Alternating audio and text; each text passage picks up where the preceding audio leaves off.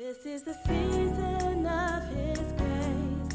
This is the season of our breakthrough. This is the season of His power.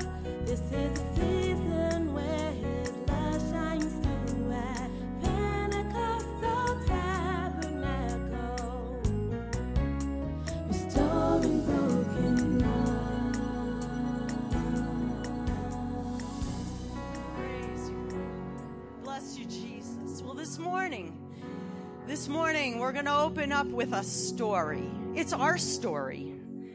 I understand there's no Sunday school dismissal this morning, so maybe some children will enjoy a story this morning also, right out of the scriptures. But it's not a story like a fable or a fairy tale, because it's the holy word of God. It's a true story. And it's actually our story. Now, this story, we're going to begin, and I'm going to do a bit of reading, which means you're going to do a bit of reading, because it's going to be on the screen. And I like for us all to read what God spoke to us, right? Not just me do it for you. You aren't babies. There might be a few in here. But just to let you know, before we get started, this is an Old Testament story. Now, some folks struggle about that and say, well, I'm not in the Old Testament. I'm in the New Testament. But Romans, do you know that everything we need to know about how to approach God can be found in the scriptures somewhere?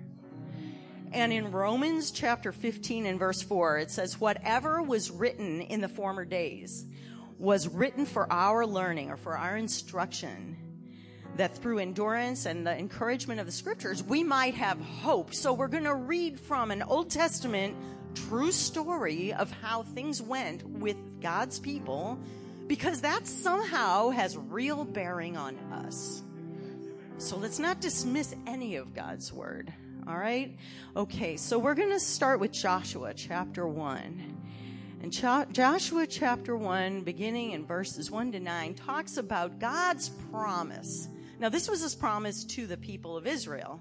But put yourself in these words and realize, even though it may not be specific about that land, God has given us a promise in bringing us to Christ, right? The promise of life everlasting.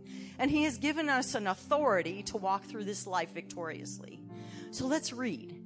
So Joshua 1 through 9. After the death of Moses, the servant of the Lord said to Joshua, the son of Nun, Moses' assistant, Moses, my servant, is dead. Now, therefore, arise, go over this Jordan, you and all this people, into the land that I am giving to them, to the people of Israel. Every place that the sole of your foot will tread upon, I have given to you, just as I promised to Moses. From the wilderness and this Lebanon, as far as the great river, the river Euphrates, all the land of the Hittites to the great sea, toward the going down of the sun shall be your territory. No man shall be able to stand before you all the days of your life. Just as I was with Moses, so I will be with you. I will not leave you or forsake you. Be strong and courageous, for you shall cause this people to inherit the land that I swore to their fathers to give them. Only be strong and very courageous, being careful to do according to all the law that Moses my servant commanded you. Do not turn from it to the right hand or to the left, that you may have good success wherever you go. The book of the law shall not depart from your mouth, but you shall meditate on it day and night, so that you may be careful to do according to all that is written in it. For then you will make your way prosperous, and then you will have good success. Have I not commanded you? Be strong and courageous. Do not be frightened and do not be dismayed, for the Lord your God is with you wherever you go. Hallelujah. Hallelujah. Whoa, what a promise. Hallelujah. And God has repeated many of those same words to us in the New Testament, right? I will never leave you, neither forsake you, right? And he talked about the armor of the Lord and be strong in the Lord and in the power of his might. He gave us great and precious promises, right? By which we can be partakers of the divine nature and on and on. What happened? This was the word of the Lord to Joshua. Joshua just starting out. What happened? Thankfully, the people of God basically said amen. So in verses 16 and 17, they answered Joshua, all that you have commanded us, we will do. And wherever you send us, we will go. Just as we obeyed Moses in all things, so we will obey you. Only may the Lord your God be with you as he was with Moses. And so should our heart be, and it probably is, toward our leaders, amen, is if the Lord's with you, Bishop, we're with you. And we're going to support you. I hope that's our heart. To the extent that we see God in him and using him, we're going to be his support. We're not going to fight him. We're not going to argue, bicker. We're not going to complain. We're not going to gripe. We're not going to go home and eat him over dinner, right? Okay, but we support our pastor because the Lord is with him, and we are really respecting the Lord. So the people of God were in agreement with God. Praise God. So what's next? And this is our story, remember. This is our story. We have promises, and we say yes and amen, Lord. And so what happens next? God's miraculous power is at work, just like it is in us. Joshua 3, we have a story continue. So when the people set out from their tents to pass over the Jordan, with the priests bearing the ark of the covenant before the people. And as soon as those bearing the ark had come as far as the Jordan, and the feet of the priests bearing the ark were dipped in the brink of the water, now the Jordan overflows all its banks throughout the time of harvest, the waters coming down from above stood and rose up in a heap very far away at Adam, the city that is beside Zarethan.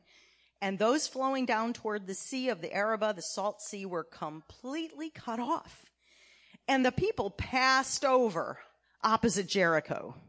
Now the priests bearing the ark of the covenant of the Lord stood firmly on dry ground in the midst of the Jordan, and all Israel was passing over on dry ground until all the nation finished passing over the Jordan.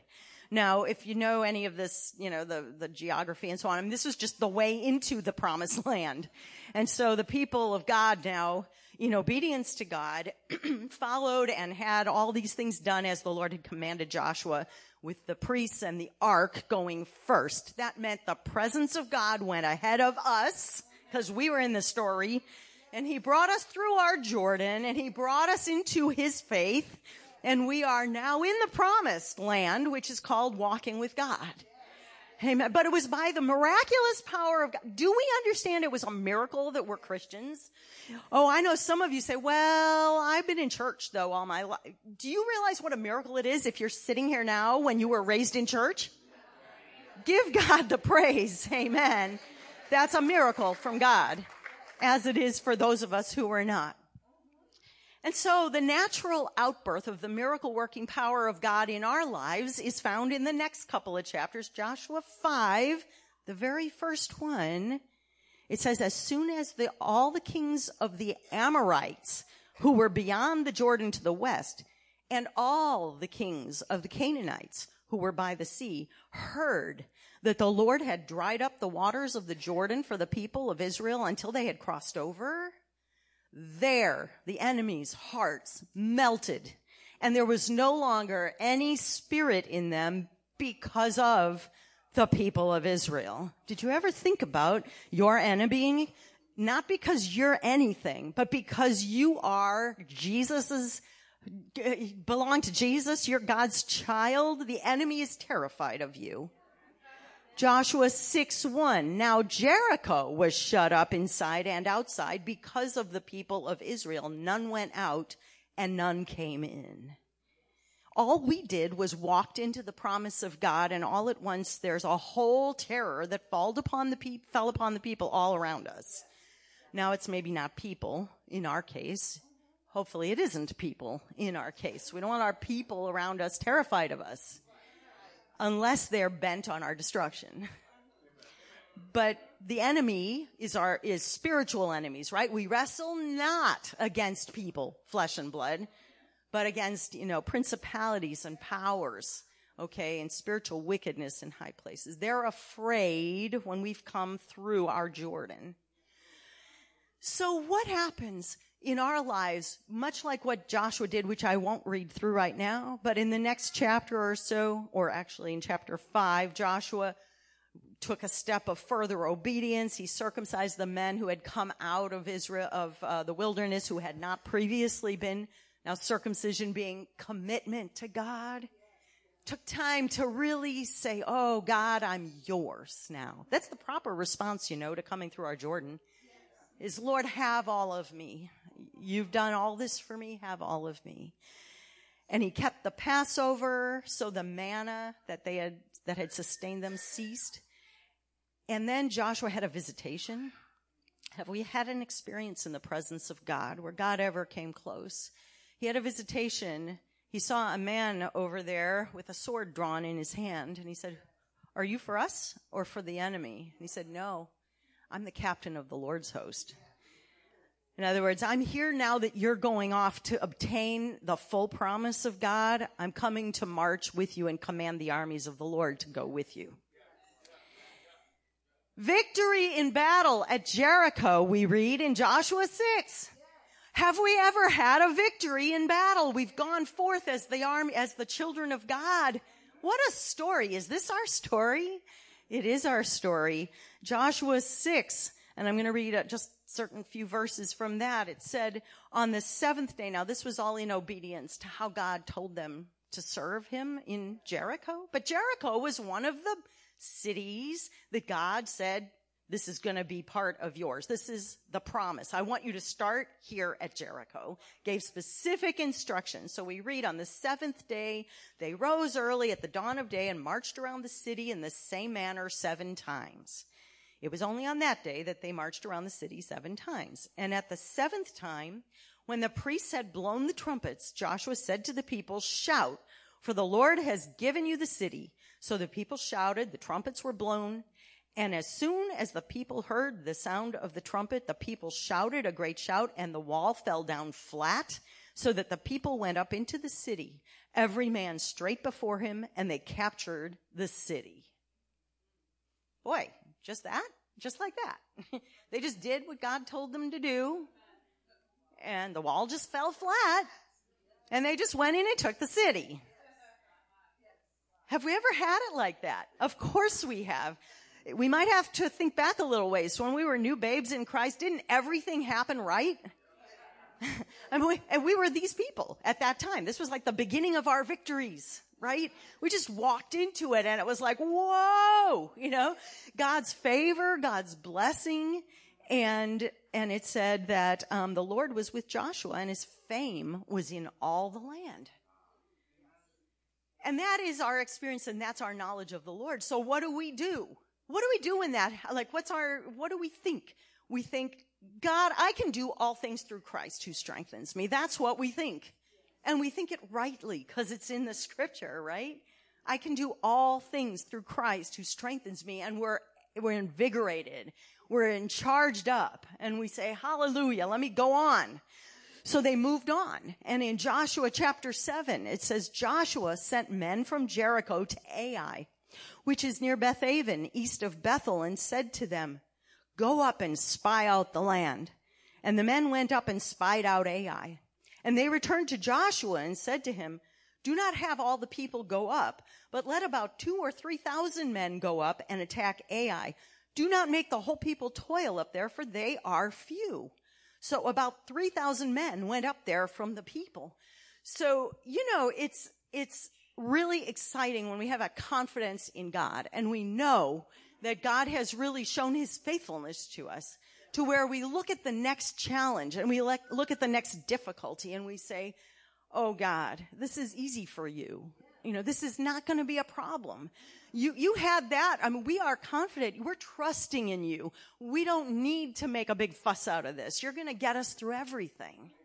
Amen. And that is the right thing to think. That is the right thing to think. So it goes on in verses 4 and 5, and it says, And they fled. They what? And they fled before the men of Ai. And the men of Ai killed about 36 of their men and chased them before the gate as far as Shebarim and struck them at the descent.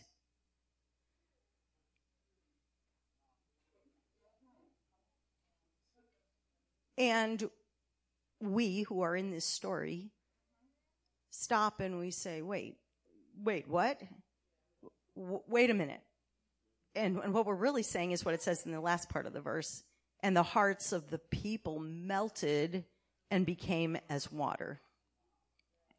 Now we read in Joshua 5 and 6 in the beginning about how the enemy's hearts melted and there was no longer any spirit in them, which was fitting for the enemy to think and feel in light of what God does for us. And yet here now we find, here we are suffering a defeat and we're in the promised land. We've just taken heart. I'm going to pray for a moment for the Lord to really speak here the way he wants to speak. Pray with me. Father, in the name of Jesus, Lord, your word is holy and powerful. Lord, we know that your word is the power of God to salvation. I pray for the anointing of God to speak through your word at this moment as we open our hearts to hear from you, Father. I pray that, Lord, your message will become clear. And God, you will speak in the way you want to speak. Give help to all of us who love you and trust in your word. In Jesus' name I pray. Amen.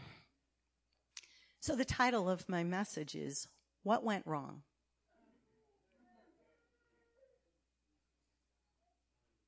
There's a scripture that says, in the day of prosperity, rejoice. In the day of adversity, consider. It doesn't say in the day of adversity, give up. Although, in a way, hearts melting like water feels a little bit like giving up. But, you know, the people of God go down, but they come up. So we may feel a little bit like that for a minute. But the question is, what went wrong? We do ourselves a big disservice when at that moment when we're facing an enemy that seems to be defeating us, to answer it by saying, well, God works in mysterious ways. That's one way of not, really, that's not faith. That's dropping the ball. But we are not, right, those who would want to drop the ball on our faith, right? We don't want to be shipwrecking on our faith because of some kind of thing that doesn't make sense that happened in our walk with God. It doesn't make sense. It isn't consistent. This isn't the way it was going. And how do we deal with it? Well, there was a piece of the story we didn't know because we hadn't read it. And, of course, they didn't know it because they had nothing to read about it. They were living it. And even so, we're living our situation, and we're not able to read the story right now. We don't altogether know, well, what is really the situation? But right now, let's get a sneak peek into what actually was going on behind the scenes with Israel. In Joshua chapter 6, in verses 17 to 19, there were some other things that were told them about how to handle Jericho, besides walking around it so many times each day. And this city, this was the commandment of the Lord, and the city and all that is within it, meaning Jericho now, shall be devoted to the Lord for destruction. Only Rahab the prostitute and all who are with her in her house shall live, because she hid the messengers whom we sent. But you, keep yourselves from the things devoted to destruction. That's, we could just pause right there. That is a commandment from the Lord to us, that we should keep ourselves from the things, plural, that are devoted to destruction. The scripture speaks in the New Testament much about the things that will be destroyed. And many of them are things people do that will bring destruction upon them. And here we're being told, keep ourselves from the things that are devoted to destruction. Lest when you have devoted them, you take any of the devoted things and make the camp of Israel a thing for destruction and bring trouble upon it. Not just make yourself a thing devoted for destruction. Make the camp of Israel, make the Church of Pentecostal Tabernacle a thing for destruction and bring trouble upon it. But all silver and gold and every vessel of bronze and iron are holy to the Lord. They shall go into the treasury of the Lord. So those things were the exception, and they were directed where they were going to go. God's work into his treasury. Another thing we didn't know in the story, but somebody knew, is Joshua 7:1. But the people of Israel broke faith in regard to the devoted things. Broke faith. Broke faith.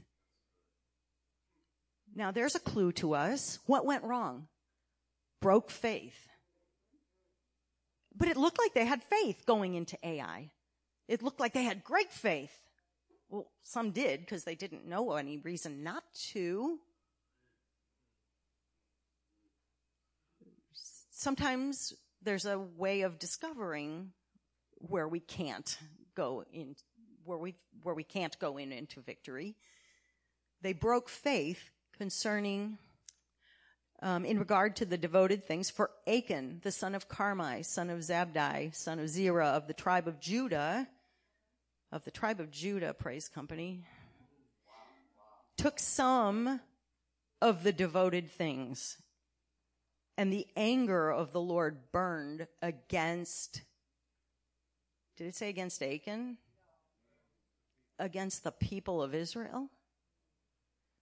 Here's where some of you who struggle with Old Testament might say, oh, I just don't get it. Like that, sweep the whole people into judgment.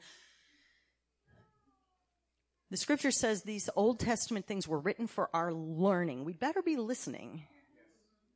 Because this is the way God, our victorious delivering God, looks at some things, and we better learn from it. It isn't just about us.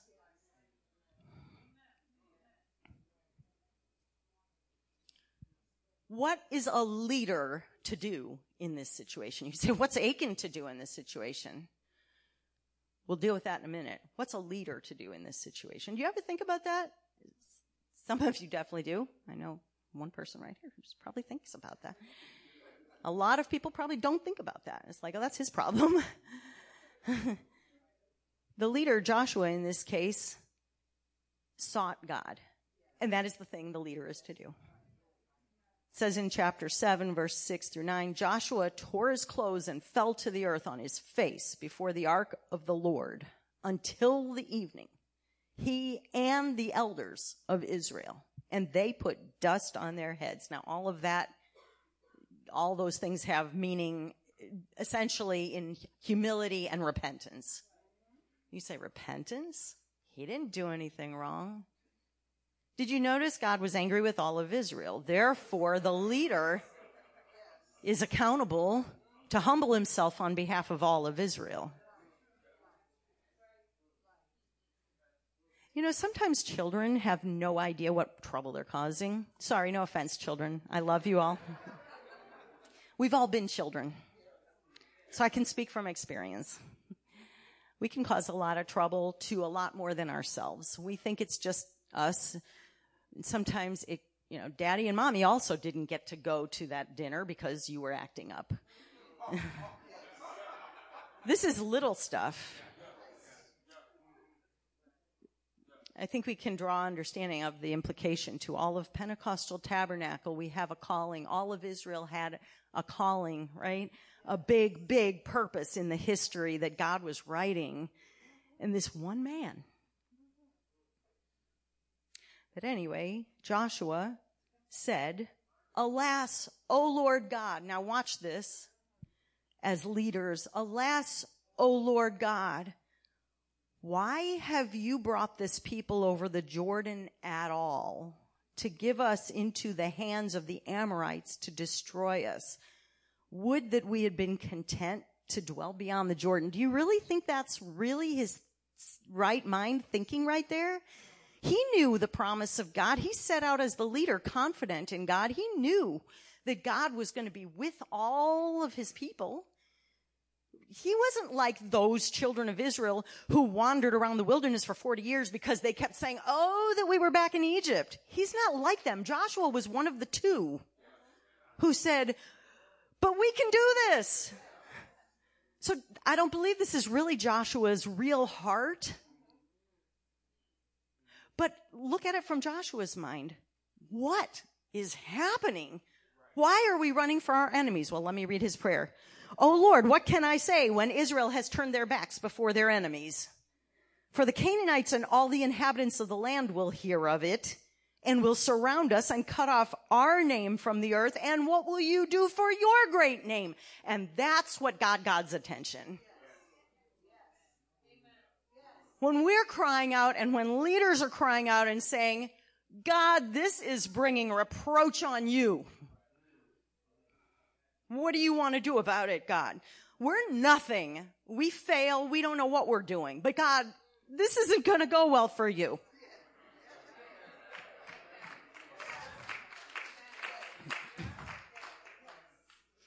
God answered that prayer.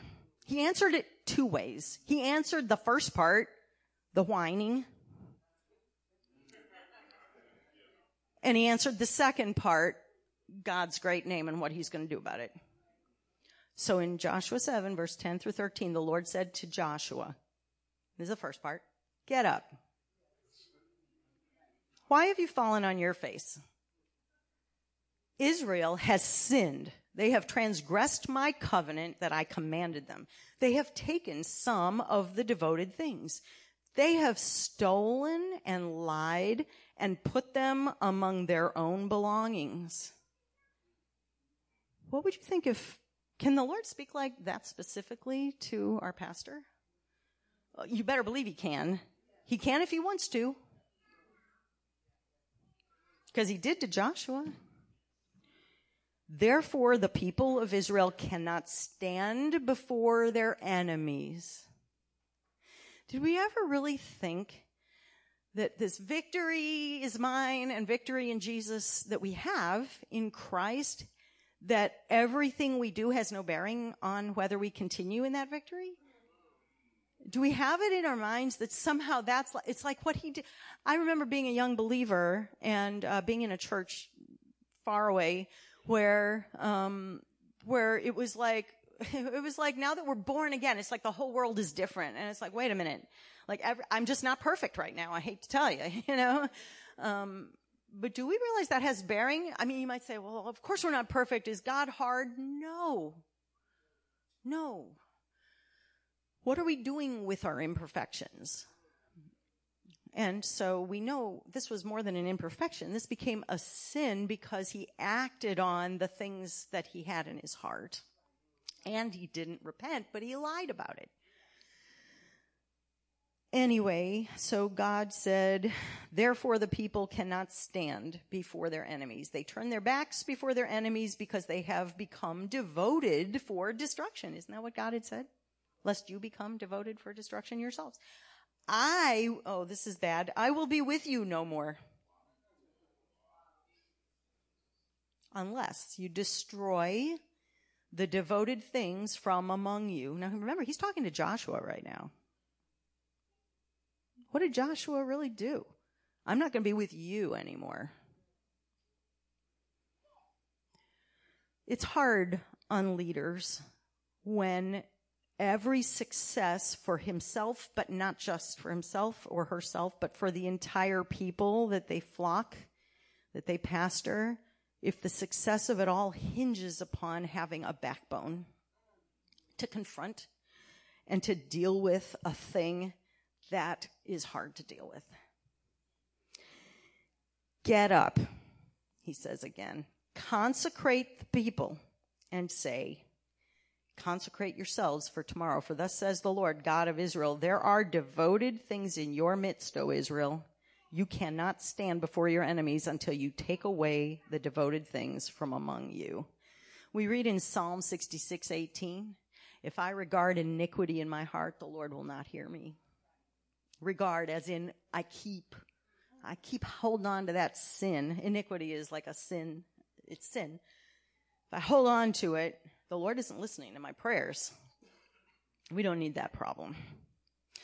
So Joshua, they cast lots, which is the Old Testament way many times of revealing who before God who was, in this case, guilty of something. And Achan was eventually taken. So Joshua did confront him. In chapter 7, verse 19, then Joshua said to Achan, my son, give glory to the Lord God of Israel and give praise to him, and tell me now what you have done. Do not hide it from me. That's how we can confront when someone is hiding something. There's an example right there. Give God the praise. Like, don't pretend. God is still on the throne. Don't think you're hiding it from anybody. Give God the praise and confess.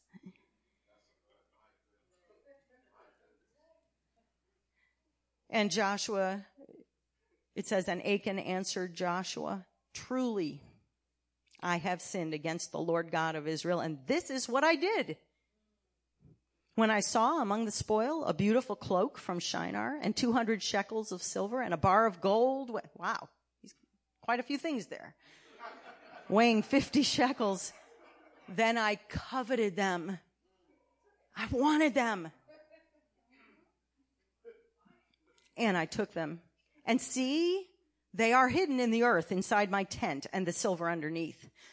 Joshua did not waste a breath. So Joshua sent messengers, and they ran to the tent. And behold, it was hidden in his tent with the silver underneath. And they took them out of the tent and brought them to Joshua and to all the people of Israel. And they laid them down before the Lord.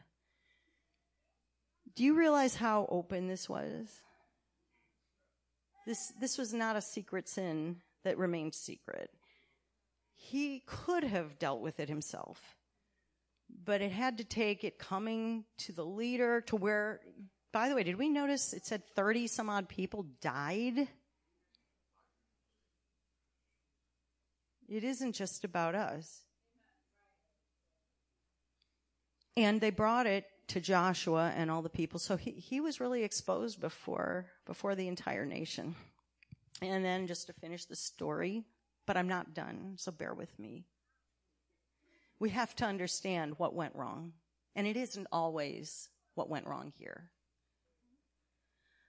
So Joshua and all Israel with him took Achan, the son of Zerah, and the silver and the cloak and the bar of gold and his sons and daughters, oxen, donkeys, sheep, and his tent and all that he had, and brought them up to the valley of Achor. And Joshua said, why did you bring trouble on us? The Lord brings trouble on you today. And all Israel stoned him with stones. And it goes on about burning with fire and raising a heap of stones. Then the Lord turned from his burning anger. Please let's not disregard Old Testament because it's hard. Why not? Remember in the beginning I said there are scriptures that teach us how to take the scriptures? And I read one of them. I'm going to read a little something else because we struggle sometimes like, but God, I have sinned. Do I have to be scared of this? Am I going to lose everything? Is my house going to be burned with fire? And that might seem funny.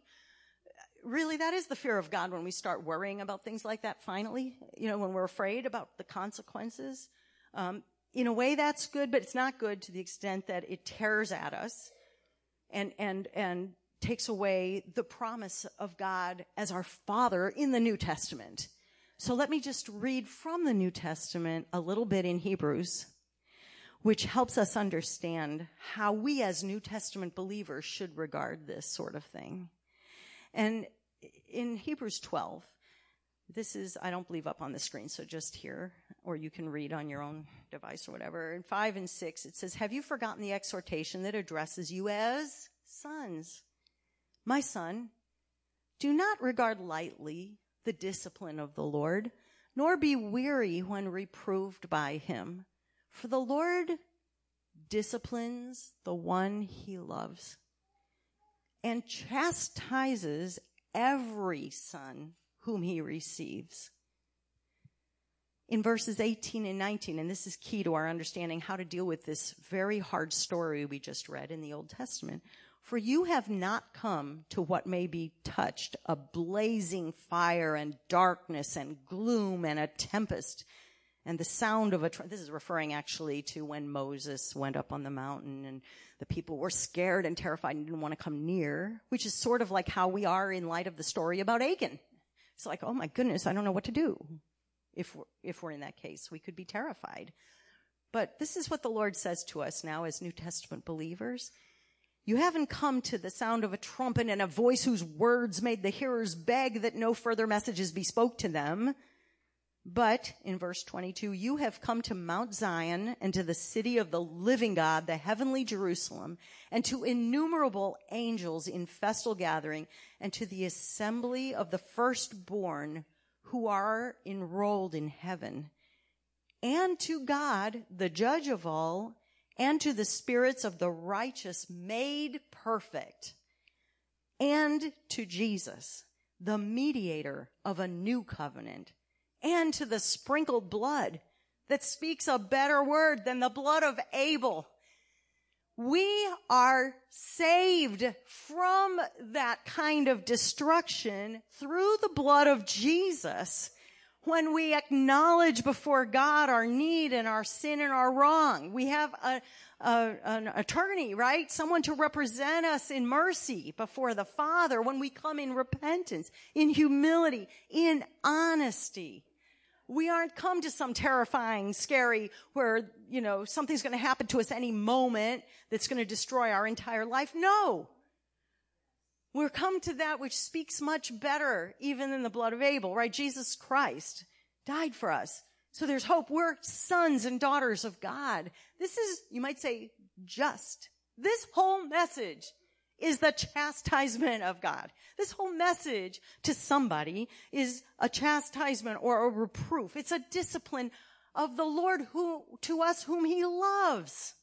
It's his mercy to say, hey, this isn't okay. In fact, if it had been done back in the Old Testament, look what happened. This isn't okay. It still isn't okay. Even though we're in the New Testament, it still isn't okay. We have a much more marvelous and wonderful way of dealing with it now. That's the difference. Much more wonderful and glorious way of dealing with it now. But the sum of it, he said, is see then, this is still Hebrews, see then that you do not refuse him who is speaking. For if they did not escape when they refused him who warned them on earth, much less will we escape if we reject him who warns from heaven.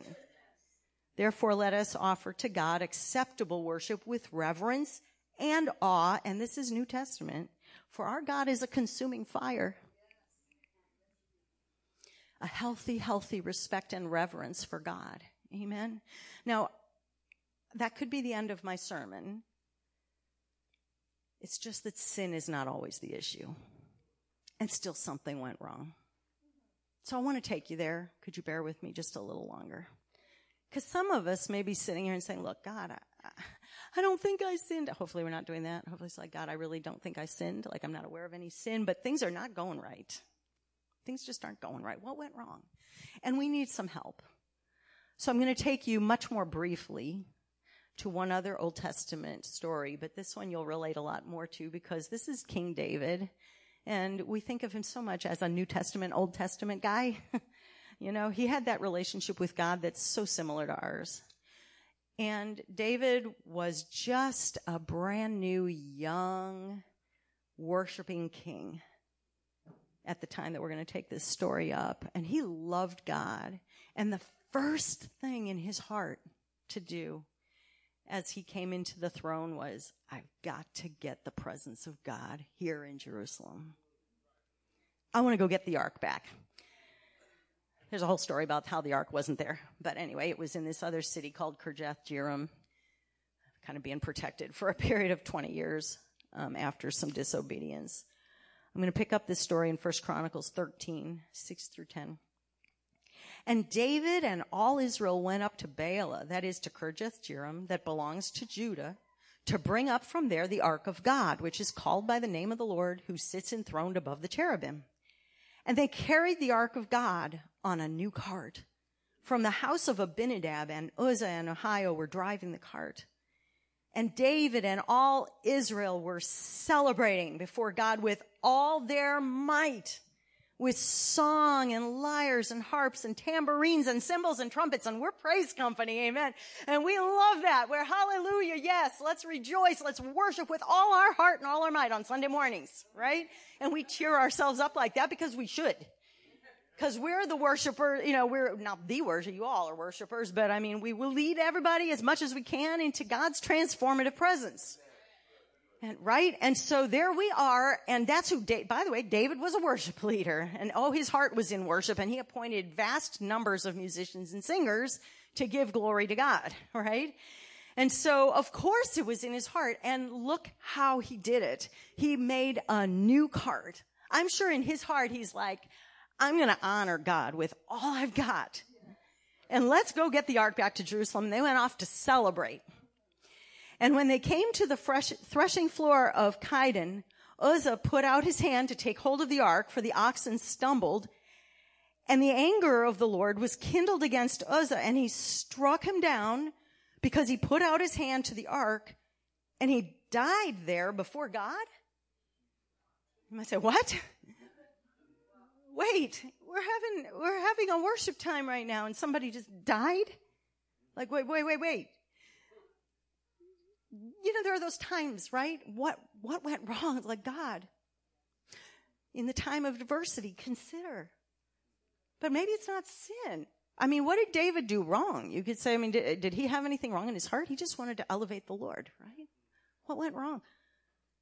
And again, we can look at David's reaction, much like before we looked at Joshua's way of handling it. Let's look at how David responded in verse 11. And David was angry because the Lord had broken out against Uzzah. And that place is called Perez Uzzah to this day. His first reaction was, God, why'd you do that? What's happening? We're just trying to pray. What did I do wrong now? What's wrong? But then verse 12, and David was afraid of God that day and said, how can I bring the ark of God home to me? He so wanted the ark of God. What's wrong with wanting the ark of God in the house of God? What's wrong with wanting the presence of God? That's what we love, what we long for.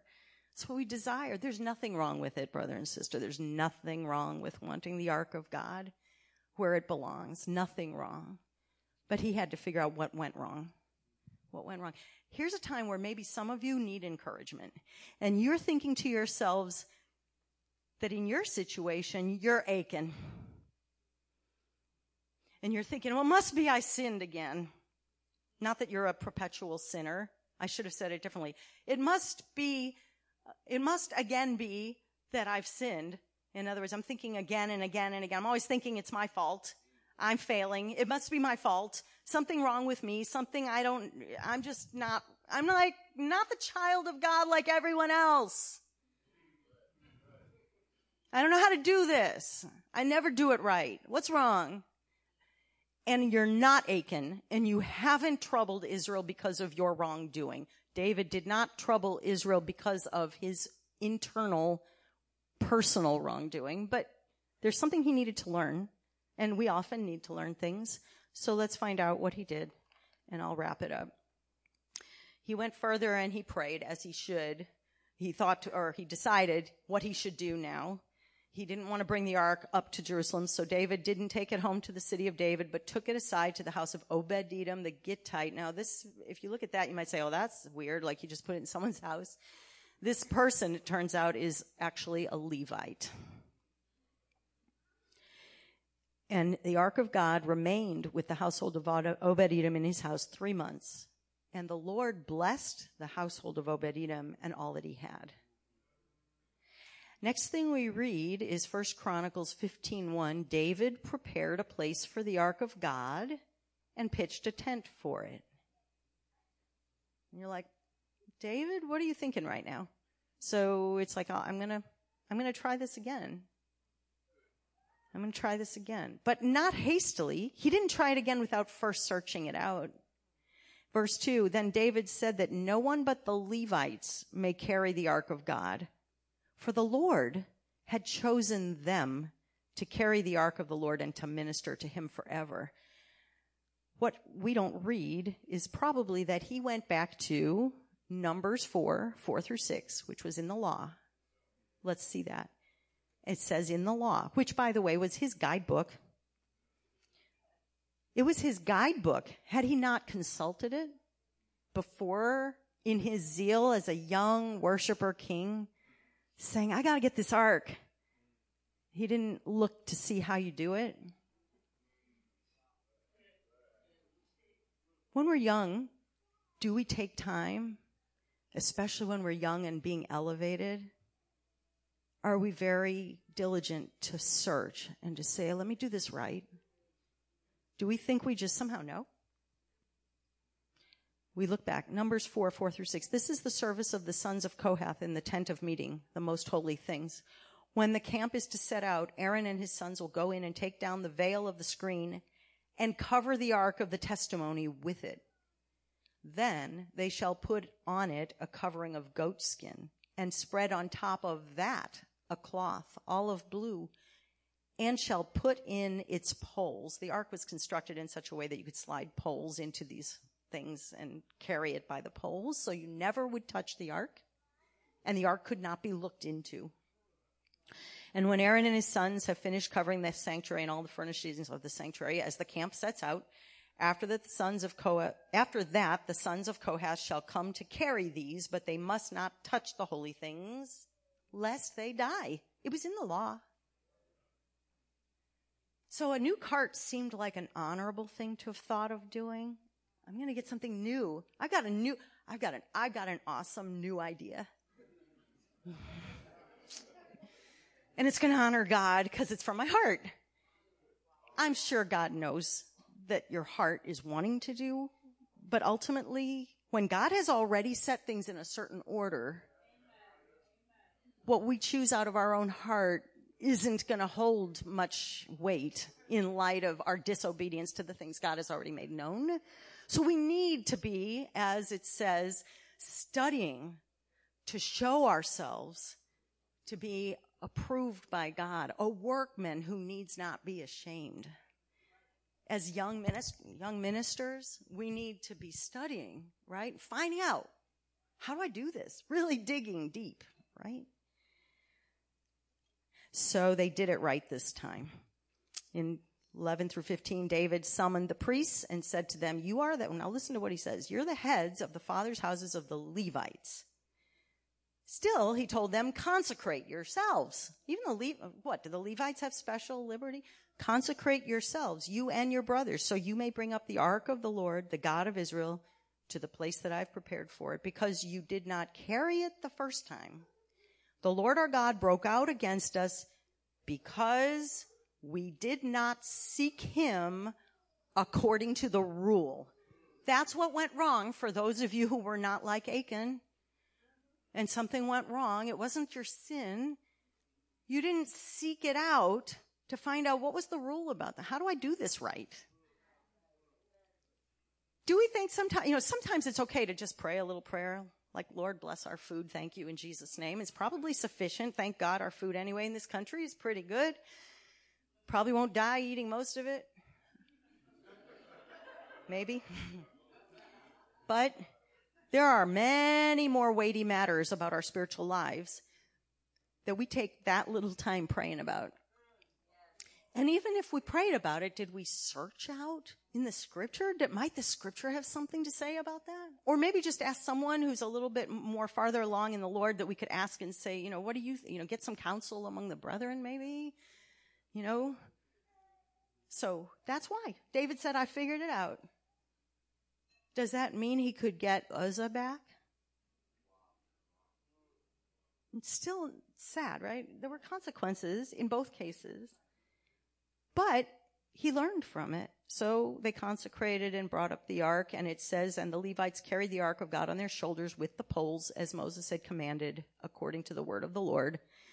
So David and the elders and commanders, okay, I'm going to skip some of this, and it says in the second line there of that next slide, and because God helped the Levites who were carrying the ark of the covenant of the Lord, they sacrificed 7 bulls and 7 rams and so on. And they had a great big party. At the end, it says, so all Israel brought up the ark of the covenant of the Lord with shouting to the sound of the horn. There it all is again. Praise company's back. Horn, trumpets, and cymbals, and made loud music on harps and lyres, right? Now they're good. Now they're free, right? Now they're filled with joy, and it's resolved also. It isn't this nagging thing in the background like, well, I don't know what went wrong. I wish I could have the ark here, but I guess I just can't. You can, right? Just find out what is the rule. What is the rule? So what is the summary of all of this? In Isaiah chapter 118, the Lord says, come and let us reason together. And my message to you this morning, if there is a place in your life where you've been wondering, and this isn't for everybody this morning. One time back, a long time ago, I said, Lord, what about it when I sit through messages? Sometimes you can sit through a big long, and this is a little bit long message. Sit through a long message, and it's not you. The scripture to Peter says, feed my sheep. You're being fed this morning. Maybe it'll minister something someday to you about yourself or someone else. So thank you for bearing with it. Truly, the Lord knows. But some of us here are like, Lord, what went wrong? I needed an answer. And so come and let us reason together. And sometimes the issue, if you think about AI, I don't think Joshua really did anything wrong in following the advice of only bringing a few thousand, thinking about the victory that they'd had. But on the other hand, to the extent that anyone in the camp might have known, anyway, Achan knew what he had done, he was overconfident. Sometimes we're overconfident given what we know about ourselves. That can be the greatest reason why things go wrong. We're overconfident given what we know, whether it's about a sin or about a rule of how we should do something and we're ignoring it. Why are we so confident? Can we act apart from obedience to the Lord and have his blessing? Not really.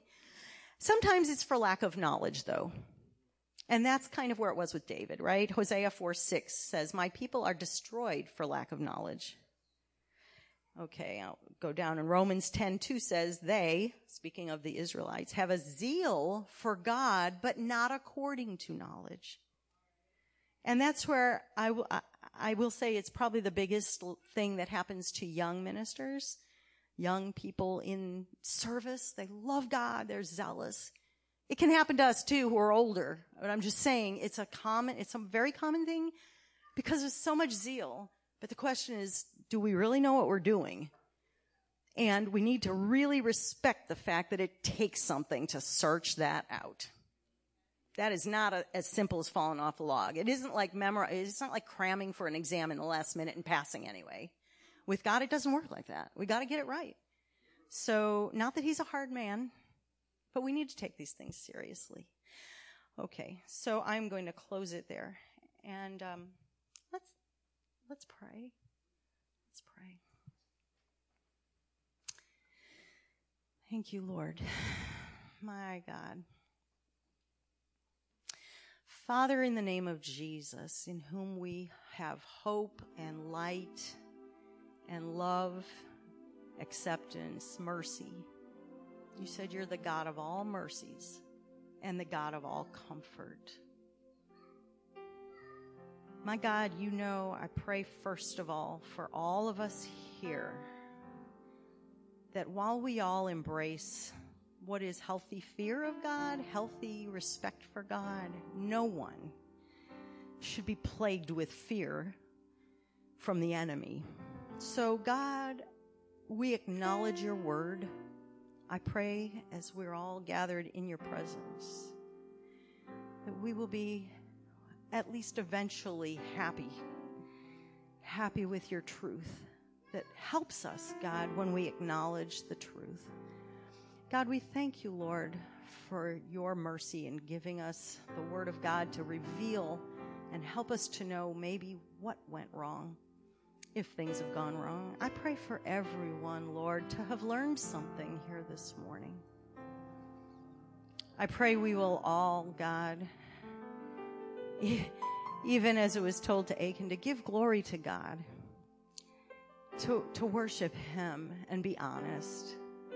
Lord, we did worship you, Lord. We every praise, God, is due your name, Lord. And Lord, we come before you as your children, and we thank you, Lord, that you are kind and you receive us. In Jesus' name, we thank you, Father. We thank you, Father. We just give you some thanks right now. All of us can be thankful for your goodness, your kindness, your mercy. Thank you, Lord, that you're with us. Lord, you will never leave us. You will never forsake us. You have the love of a father because you are the great Father. Thank you, Lord. This morning, Lord, in the name of Jesus, I pray you will show each soul how to respond, if at all, in any way to this message, other than just to be thankful maybe for the word of God. If there is a need, I pray you will touch the need in the name of Jesus. And I just would want to offer to anyone here this morning, as our eyes are still closed, if any one of you would wish to have prayer, first of all, I'm happy to pray with you after the service. I'm happy to pray with any one of you after the service. I will linger here, God willing, for a little while. I realize some things are hard to pray about at the altar in front of everybody. Some things are hard to maybe talk about in just a minute or so at the altar. So I'll make myself available for a little while after the service. But I'd also welcome anybody if you would like to come down to the altar right now, and I will pray for you. Come right down if there is a desire for prayer. Thank you, Jesus. We honor you. We bless you, Lord. Worship and praise you.